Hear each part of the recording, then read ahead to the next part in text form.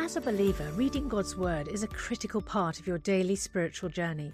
And because it's so important, we've created a unique new resource to help you immerse yourself in biblical truth and open your eyes to all God's Word has for you.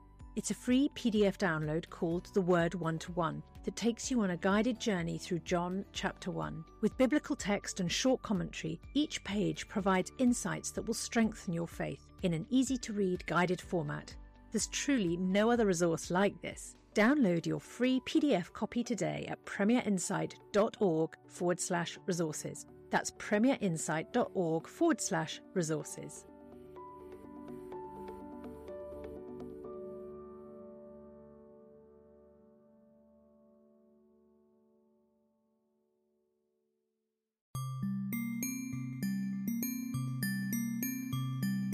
Matters of Life and Death, a podcast from Premier Unbelievable.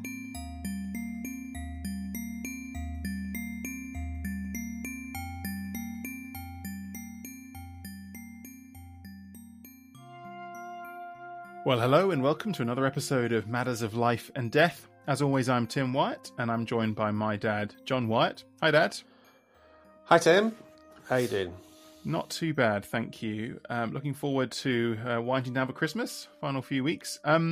Today, though, before we get there, we wanted to pick up our series we've been doing over the last few months about what are we calling it? The kind of biblical big picture, the kind of big story that runs through theology and which kind of we're sharing because it kind of underpins how we are approaching a lot of the issues that we discuss on the podcast. So we've done 2 episodes so far. We started off with creation, and then we did fall, and today we're reaching redemption, the next stage in the story, the next chapter in the story. But before we kick into that, do you want to briefly recap what we were kind of talking about creation and then the fall?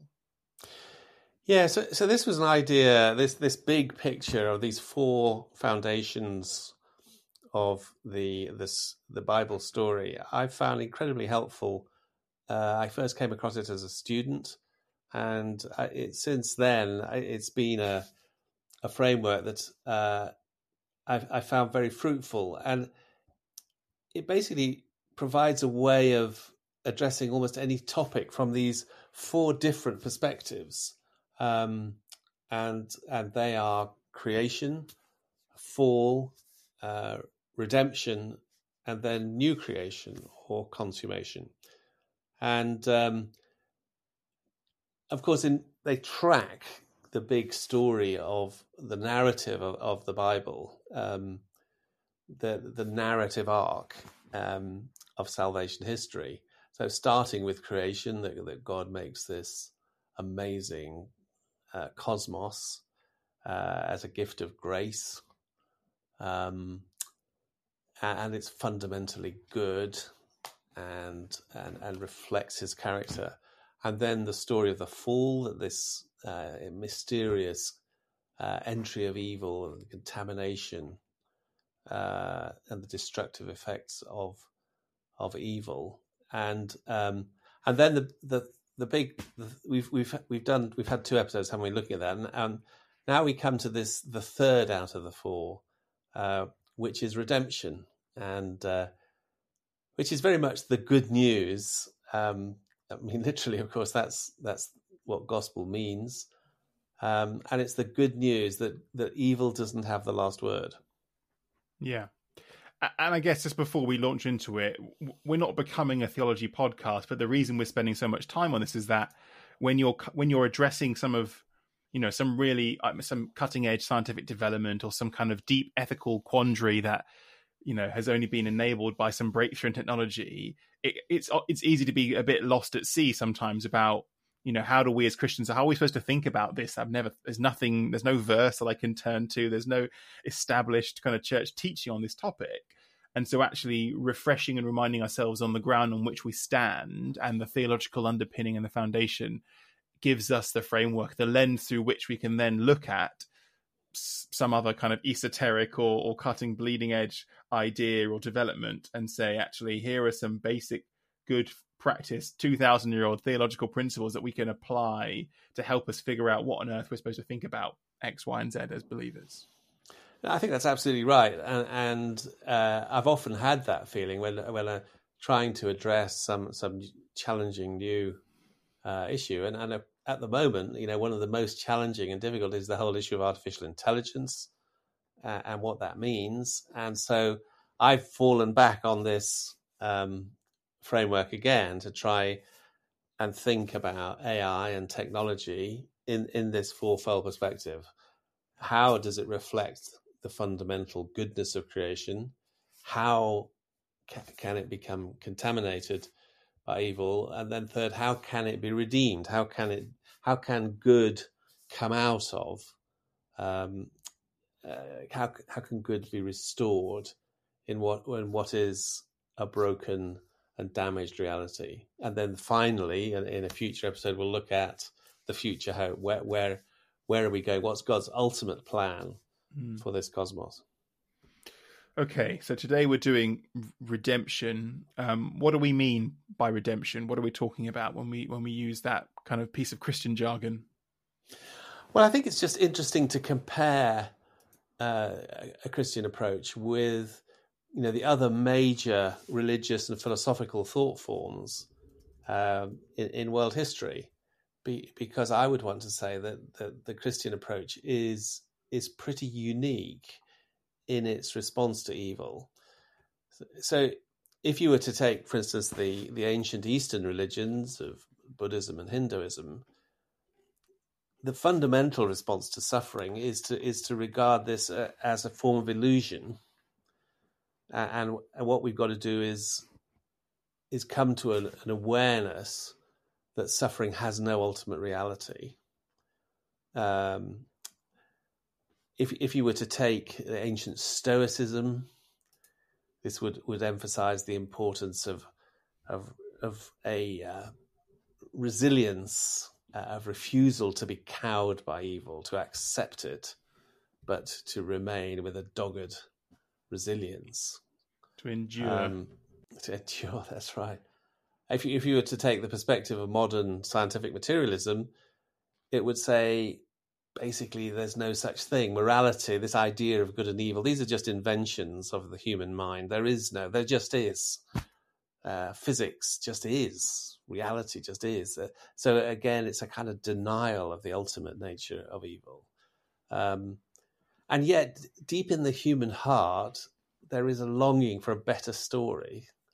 And that's really what Christianity, this fundamental good news, is that God, through the power, his own power and grace, is able to take the greatest evil that is possible and to transform that into blessing and healing. And I see that as really, that's the ultimate story of the cross, again, which is utterly unique to Christianity, that God takes evil seriously, but he enters into evil in himself. He takes the suffering, takes evil into his own body and destroys it. Death is destroyed by new life. It actually has echoes of what we talked about last time in the fall, and about how a Christian approach to evil is feels to me a more kind of grounded and realistic one, because we're talking about how it doesn't say that everything is awful. It doesn't say that everything is good. It says there is good, but it is marred by evil. And I guess redemption is the kind of corollary of that we're not saying that evil doesn't exist. We're not saying that there's nothing to be done about evil. We're saying, yes, evil takes evil seriously. It doesn't deny it. It doesn't pretend it's not there. It doesn't fall into despair and kind of nihilism. It says, actually, God enters into the evil and transforms it for good. And that just seems a kind of a quite believable, a quite human, but it's not human, it's divine, but approach to the question.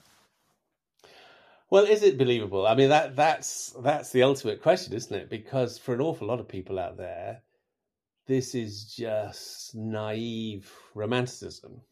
The idea that good can overcome evil, that ultimately evil will be destroyed.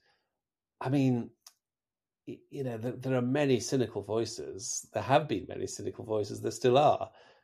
I'm thinking of Marx describing Christianity as the opiate of the people.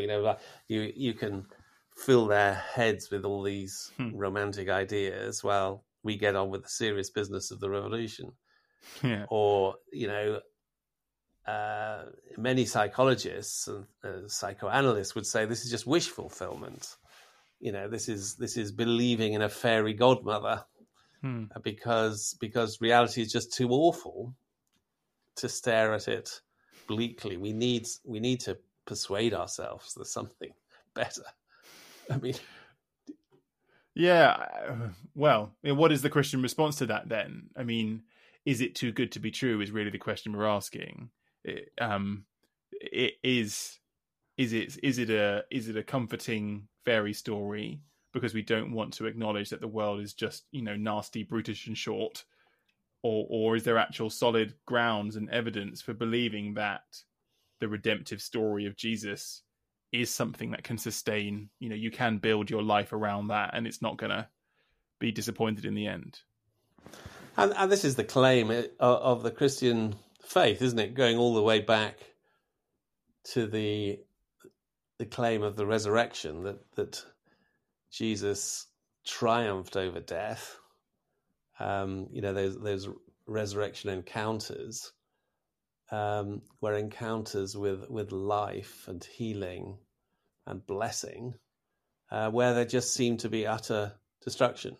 And then the early Christians, their lives demonstrated that of being transformed by the power of Christ.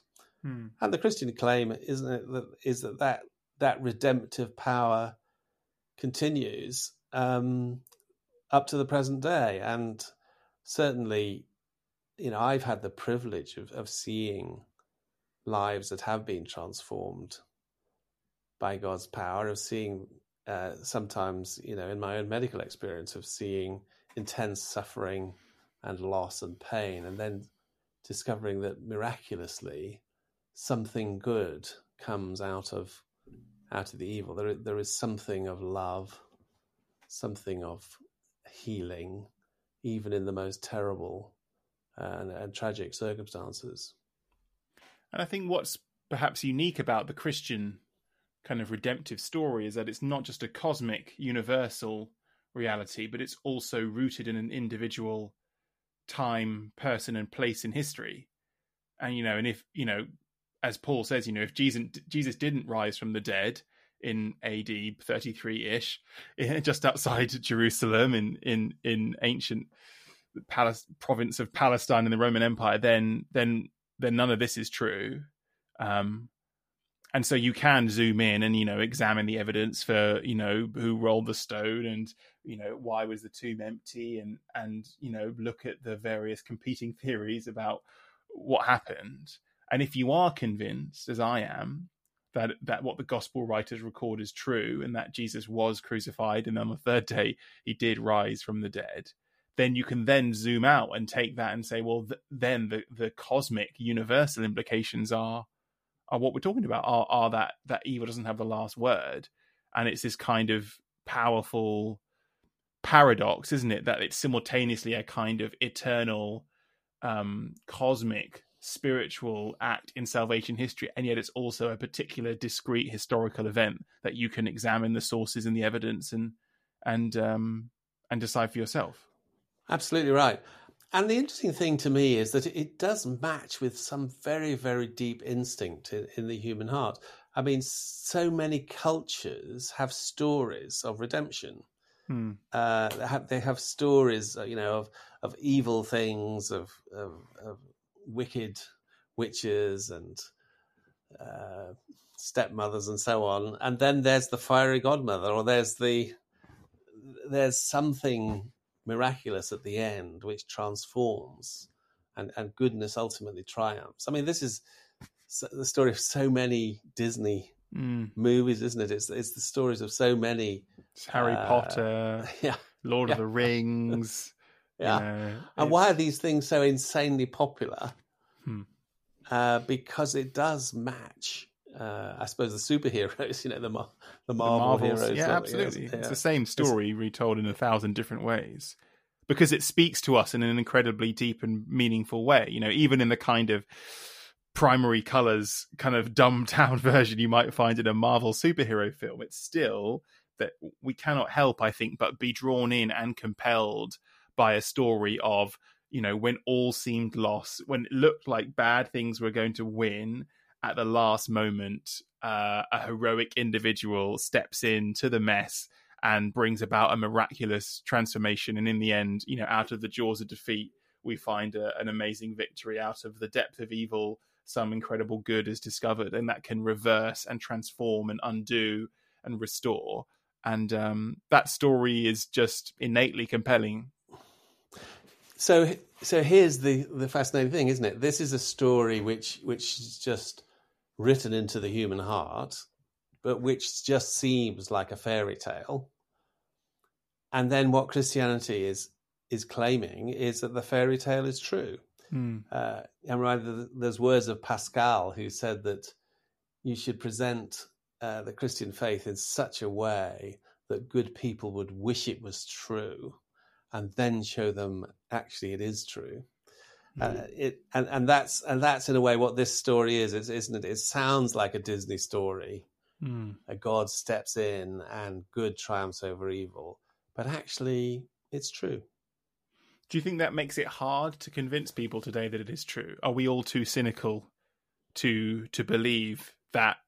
We might love this story when we see it on the silver screen or in our comic books or whatever, but that we feel like that's where it has to stay. Do you find, when we tell non-believers this is actually what Christianity believes, this is actually what we're living for, this incredible good news, do you think people are just too cynical to buy it these days?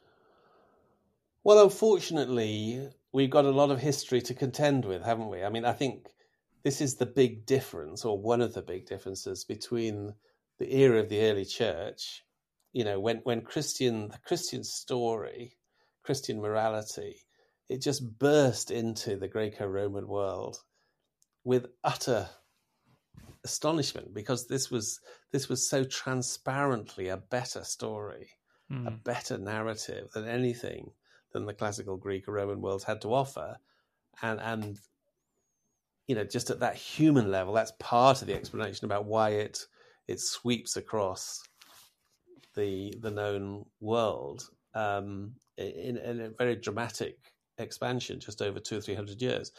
The difference with this era is that we're in the wreckage of Christendom. We've had 2,000 years of this story, and sadly, the story's been highly distorted. It's often been a story back of the fall, or at least it's presented that way, that the fall triumphs. Actually, there's so much abuse, there's so much bad stuff that it is argued that Christendom has brought into the world, and therefore there's a credibility gap, isn't there? If we're trying to say, this is the answer to so many of the things we're struggling with, there's a kind of hollow laugh because of the history of Christendom. Yeah. And so how do you think we then take this story? I guess, how do we make it more credible and more believable? Is it by showing it has kind of explanatory force, showing that it actually aligns with the world as we find it, but it also gives us answers? It gives us a path forward when we are wrestling with the challenges and the crises we're facing in the 21st century? It's a really good question, and I don't have any simple answers, but I do have one conviction, and that is that, interestingly, if you look at how the good news about Jesus spread in the first 3 centuries, interestingly, it wasn't primarily through professional Christians. It wasn't primarily through people like Paul and the apostles doing their evangelism. I mean, what the church historians say is that the primary way in which the gospel spread was down the trade routes, and that as Christianity was spread, there's often people gossip the gospel.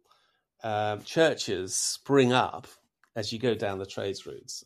In other words, it's ordinary lay people living their lives and demonstrating the reality of Christ in their own lives and living out the gospel in practical terms. I very much feel the same is true for the 21st century. You know, if you go back into the 20th century, you could see that people like Billy Graham and these great evangelists, you know, they were capable of standing up and proclaiming, preaching the gospel, and thousands of people could turn to Christ. That isn't happening in the 21st century. And the reason, I think, is a lot to do with the cynicism, the suspicion, the abuse scandals, and all the rest. So I think the 21st century, above all, is a time for lay people. It's for lay Christians in the way they live. It's putting it into practice. It's not clever apologetics and sophisticated arguments. It's primarily to do with living changed lives and demonstrating redemption, demonstrating by the way they live that good can come out of evil, that good can triumph over evil.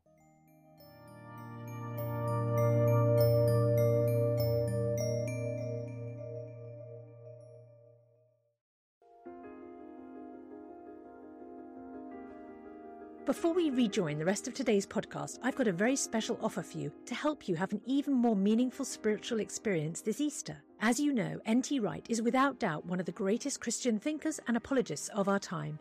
And some of Tom Wright's answers to questions about Jesus' death, resurrection and return are some of the most poignant and thought-provoking. That's why we've created a brand new downloadable devotional resource that's perfect for the Easter season, featuring these questions and Tom's answers. This 5-day devotional journey, titled Jesus' Death, Resurrection and Return, is only available to friends like you as our thanks for your gift today. And remember, your support is truly critical to help us keep these resources and podcasts like Ask NT Wright Anything and Unbelievable going strong, because this ministry is completely funded by friends like you. So please give the very best gift you can today, and make sure to download your copy of Jesus' Death, Resurrection and Return devotional at premierinsight.org/matters of life and death. That's premierinsight.org/matters of life and death. Thank you.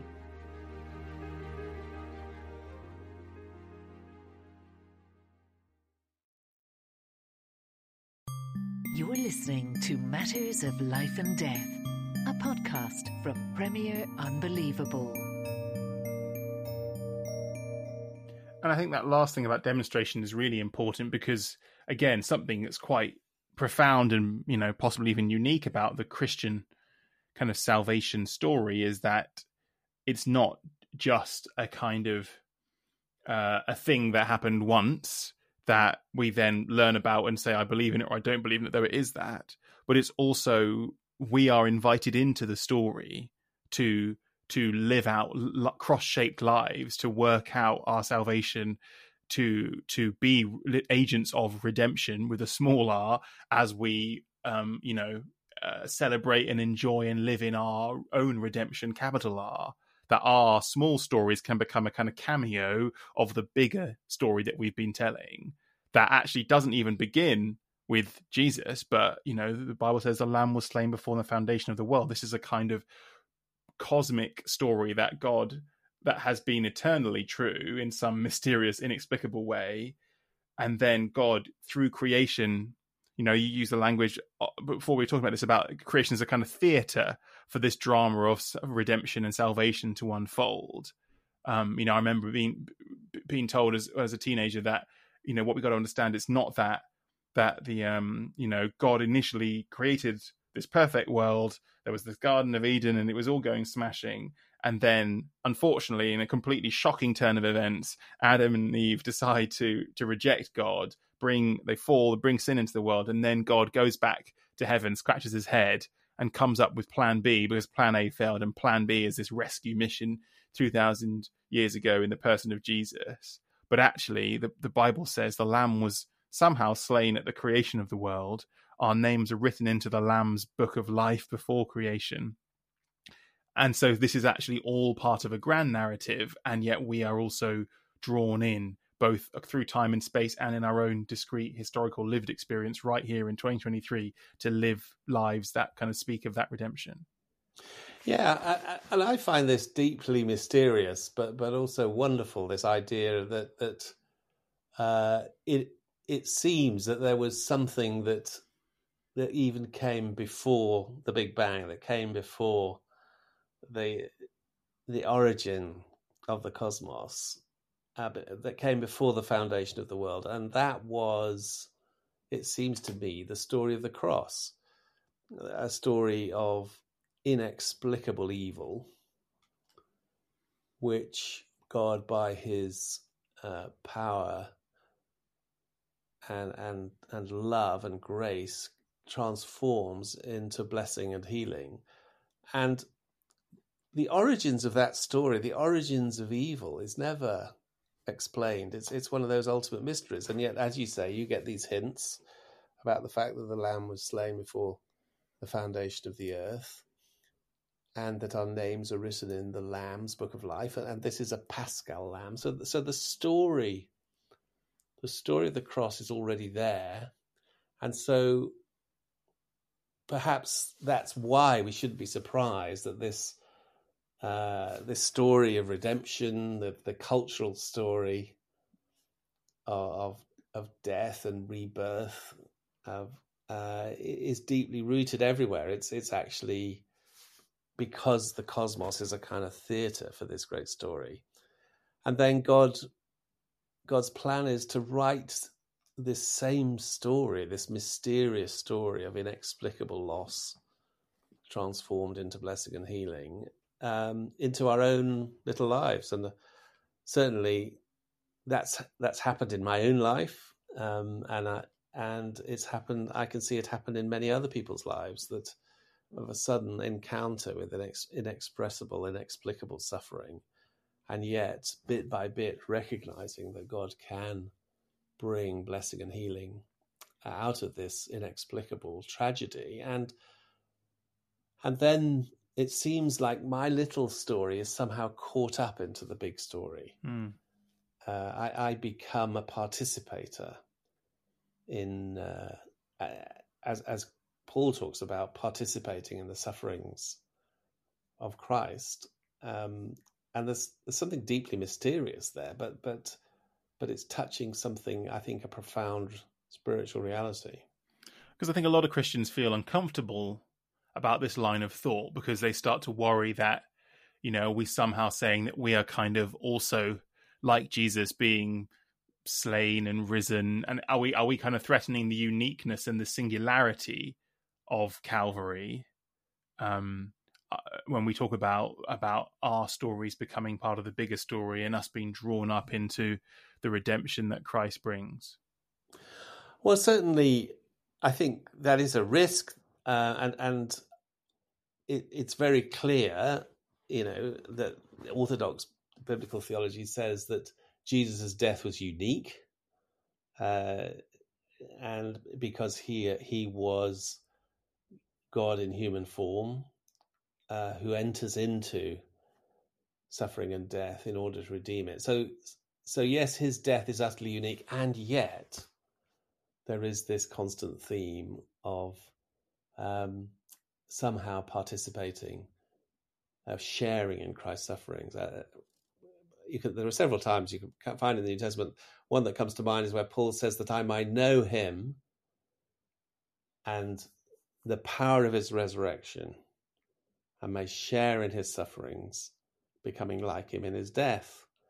And as I've been pointed out, it's the wrong way around. You would think, it starts off with suffering, and then we have the power of the resurrection. But Paul says, no, actually, if you want to know God and know Jesus, it starts off with the power of the resurrection. You don't get anywhere without resurrection life. But then as we move on, getting to know Jesus more, we discover what it means to suffer with him. And the ultimate goal is that we should be like him in his death. So there's an identification in some way between our little lives and that great example. And in that sense, I think participation is a deep spiritual reality. and it seems to me that, the church's task of kind of building God's kingdom is in a way about lots of little redemptions. Every individual Christian story is a story of redemption about how we were saved, but then after that, we're raised with Christ, and then we're set free from sin and death and everything, in order that we can then get to work in living the way of Jesus, which is a lot of little redemptions in small and tiny and bigger ways. And your career very neatly demonstrated that by using the power of medicine in a neonatal unit to bring life for tiny premature babies out of the brink of death, or even in the tragedy of death to bring to offer hope and comfort to grieving parents. And it's maybe harder to see if you're a jobbing journalist working in your spare room on a laptop. Okay, so how's it redemptive? How's your work question. Redemptive? Well, I liked, we live, to be kind of slightly ponderous and earnest, we live in an era of untruth and of confusion. And so I think to dedicate yourself to telling people true stories, to verifying what is true and what is false, to explaining to how the world, what is actually happening in the world to people, is a tiny form of redemption. It's about taking this kind of morass that we see on social media, and even increasingly in the real media, of confusion and lies and fighting and hatred, and saying, actually, out of all of this mess, you can draw out truth. And it's sometimes uncomfortable truth or unpleasant truth, but actually, I think it is a redemptive act to kind of tell true stories about what is really happening. Yeah, absolutely. And also I think that, that it's very easy, isn't it, to collapse into cynicism or despair. That's a superficially quite attractive option, to just say in the end, it's all rubbish, it's all corrupt, it's all hopeless. And to refuse to fall into that level of cynicism and despair, to hang on, to believe it is possible for the truth to triumph. It is possible for technology to be used in a redemptive way, and to fight for that, and to believe in it, and to uphold it. That I think, that's a voice of hope in what's so easily can be one of total despair. And I think that's fundamentally the question we should be asking when we are, as we try and do in this podcast and in future episodes, looking at tricky ethical issues and unsettling developments, and saying, how can this be redeemed? How can this become an agent of redemption? Whether it's artificial intelligence, how can we redeem this technology?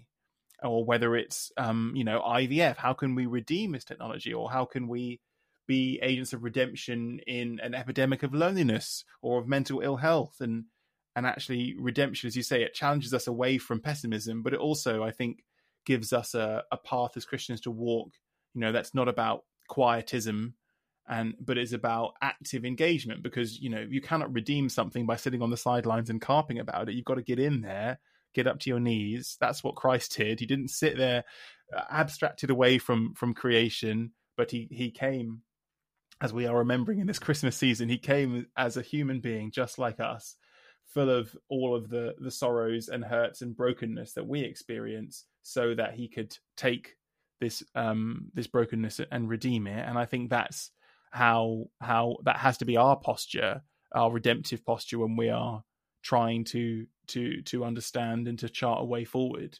Constantly ask the question, how can we redeem what we're finding, what we're seeing in front of us, what our age is throwing up?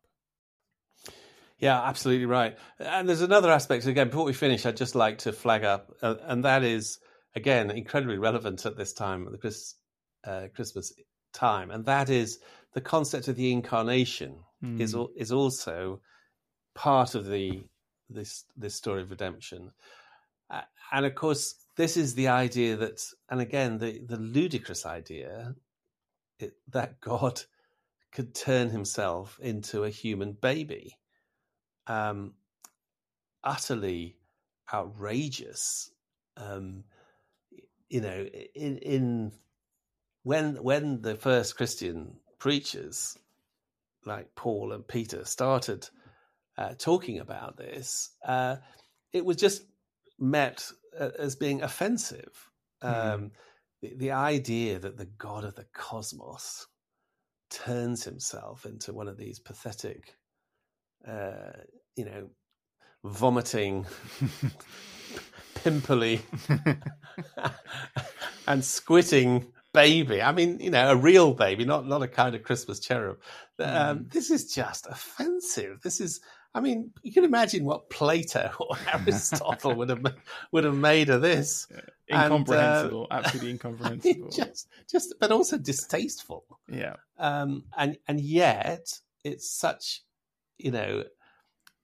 a ludicrous idea. And yet here, as we come up to Christmas time, there are going to be literally billions of people across the planet who are going to be celebrating God turning himself into a baby. And so again, there's something profoundly redemptive here, that the pathetic, broken human body can become a revelation of God himself. And so humanity, instead of being the barrier between us and God, actually becomes the means by which God is revealed. It kind of, our bodies have almost been kind of sacralized by the incarnation, because God himself, in the person of Jesus, deigned to step into our kind of humanness, our bodiliness. We therefore cannot be dismissive and treat our physical fleshly substances kind of cheaply, because it's the same atoms that somehow contains the second person of the Godhead, that we can't it's both astonishing, but it has really lasting ramifications, I think, for all kind of ethical issues, obviously in medical questions about bodies, and issues about transgender and all this stuff. Like, how we think about our bodies has to be colored always by the fact that our redemption came through God, the God-man, Jesus. That's right. And it's interesting how often as thought forms develop, time and again, there's a kind of new attack on humanity and on the human body. And I see this happening very much in the world of technology, and particularly with artificial intelligence, because there's this increasing idea that actually the human form and the human brain is distinctly inferior compared to what we can create in silicon, and that basically, humanity is being superseded by far more efficient and attractive and effective machines, and so again, I think there's a need to push back and to celebrate and say there is something even more wonderful than a super intelligent computer, and that is the human body, because this is the form in which God became flesh.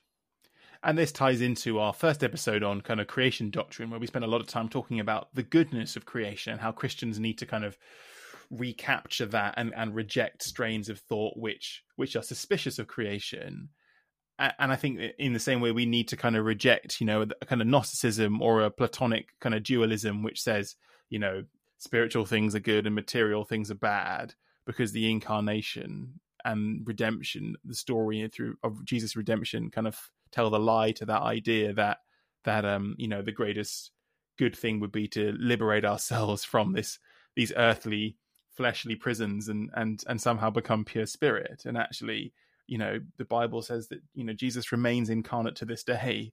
He hasn't left behind this strange 33-year experiment and gone back to being pure spirit, but he is at the right hand of the Father, still in the same physical body that would be recognizable to those disciples, bearing the scars, and that has to shape our own approach to a lot of ethical issues, I think. Yes, and there is a kind of new form of Gnosticism around.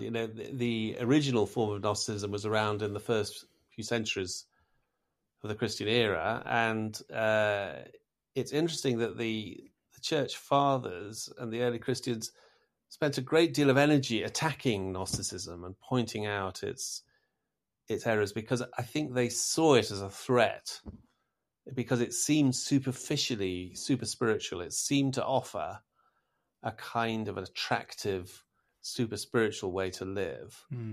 And they attacked it very strongly on the grounds of the goodness of, you say, of the body.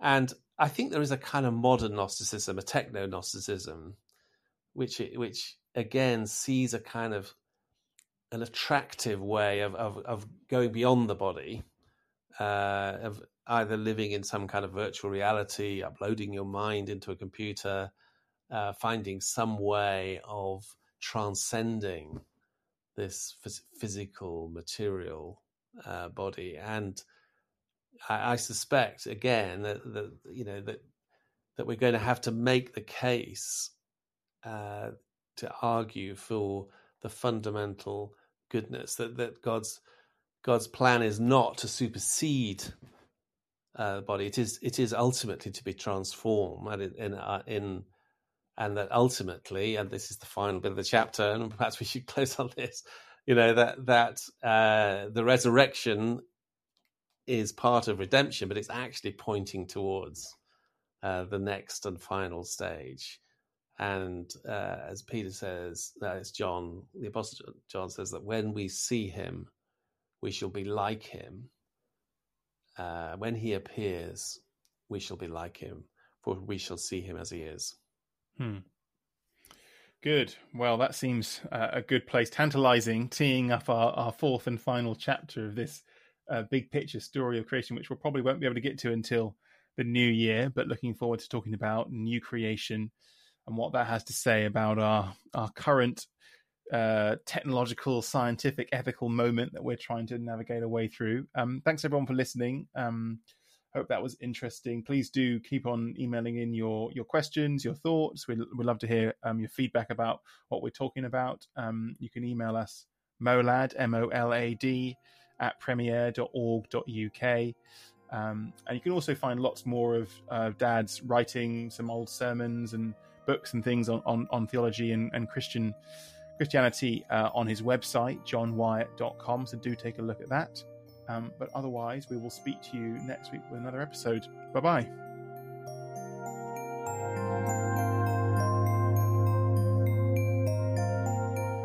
You've been listening to Matters of Life and Death, a podcast from Premier Unbelievable.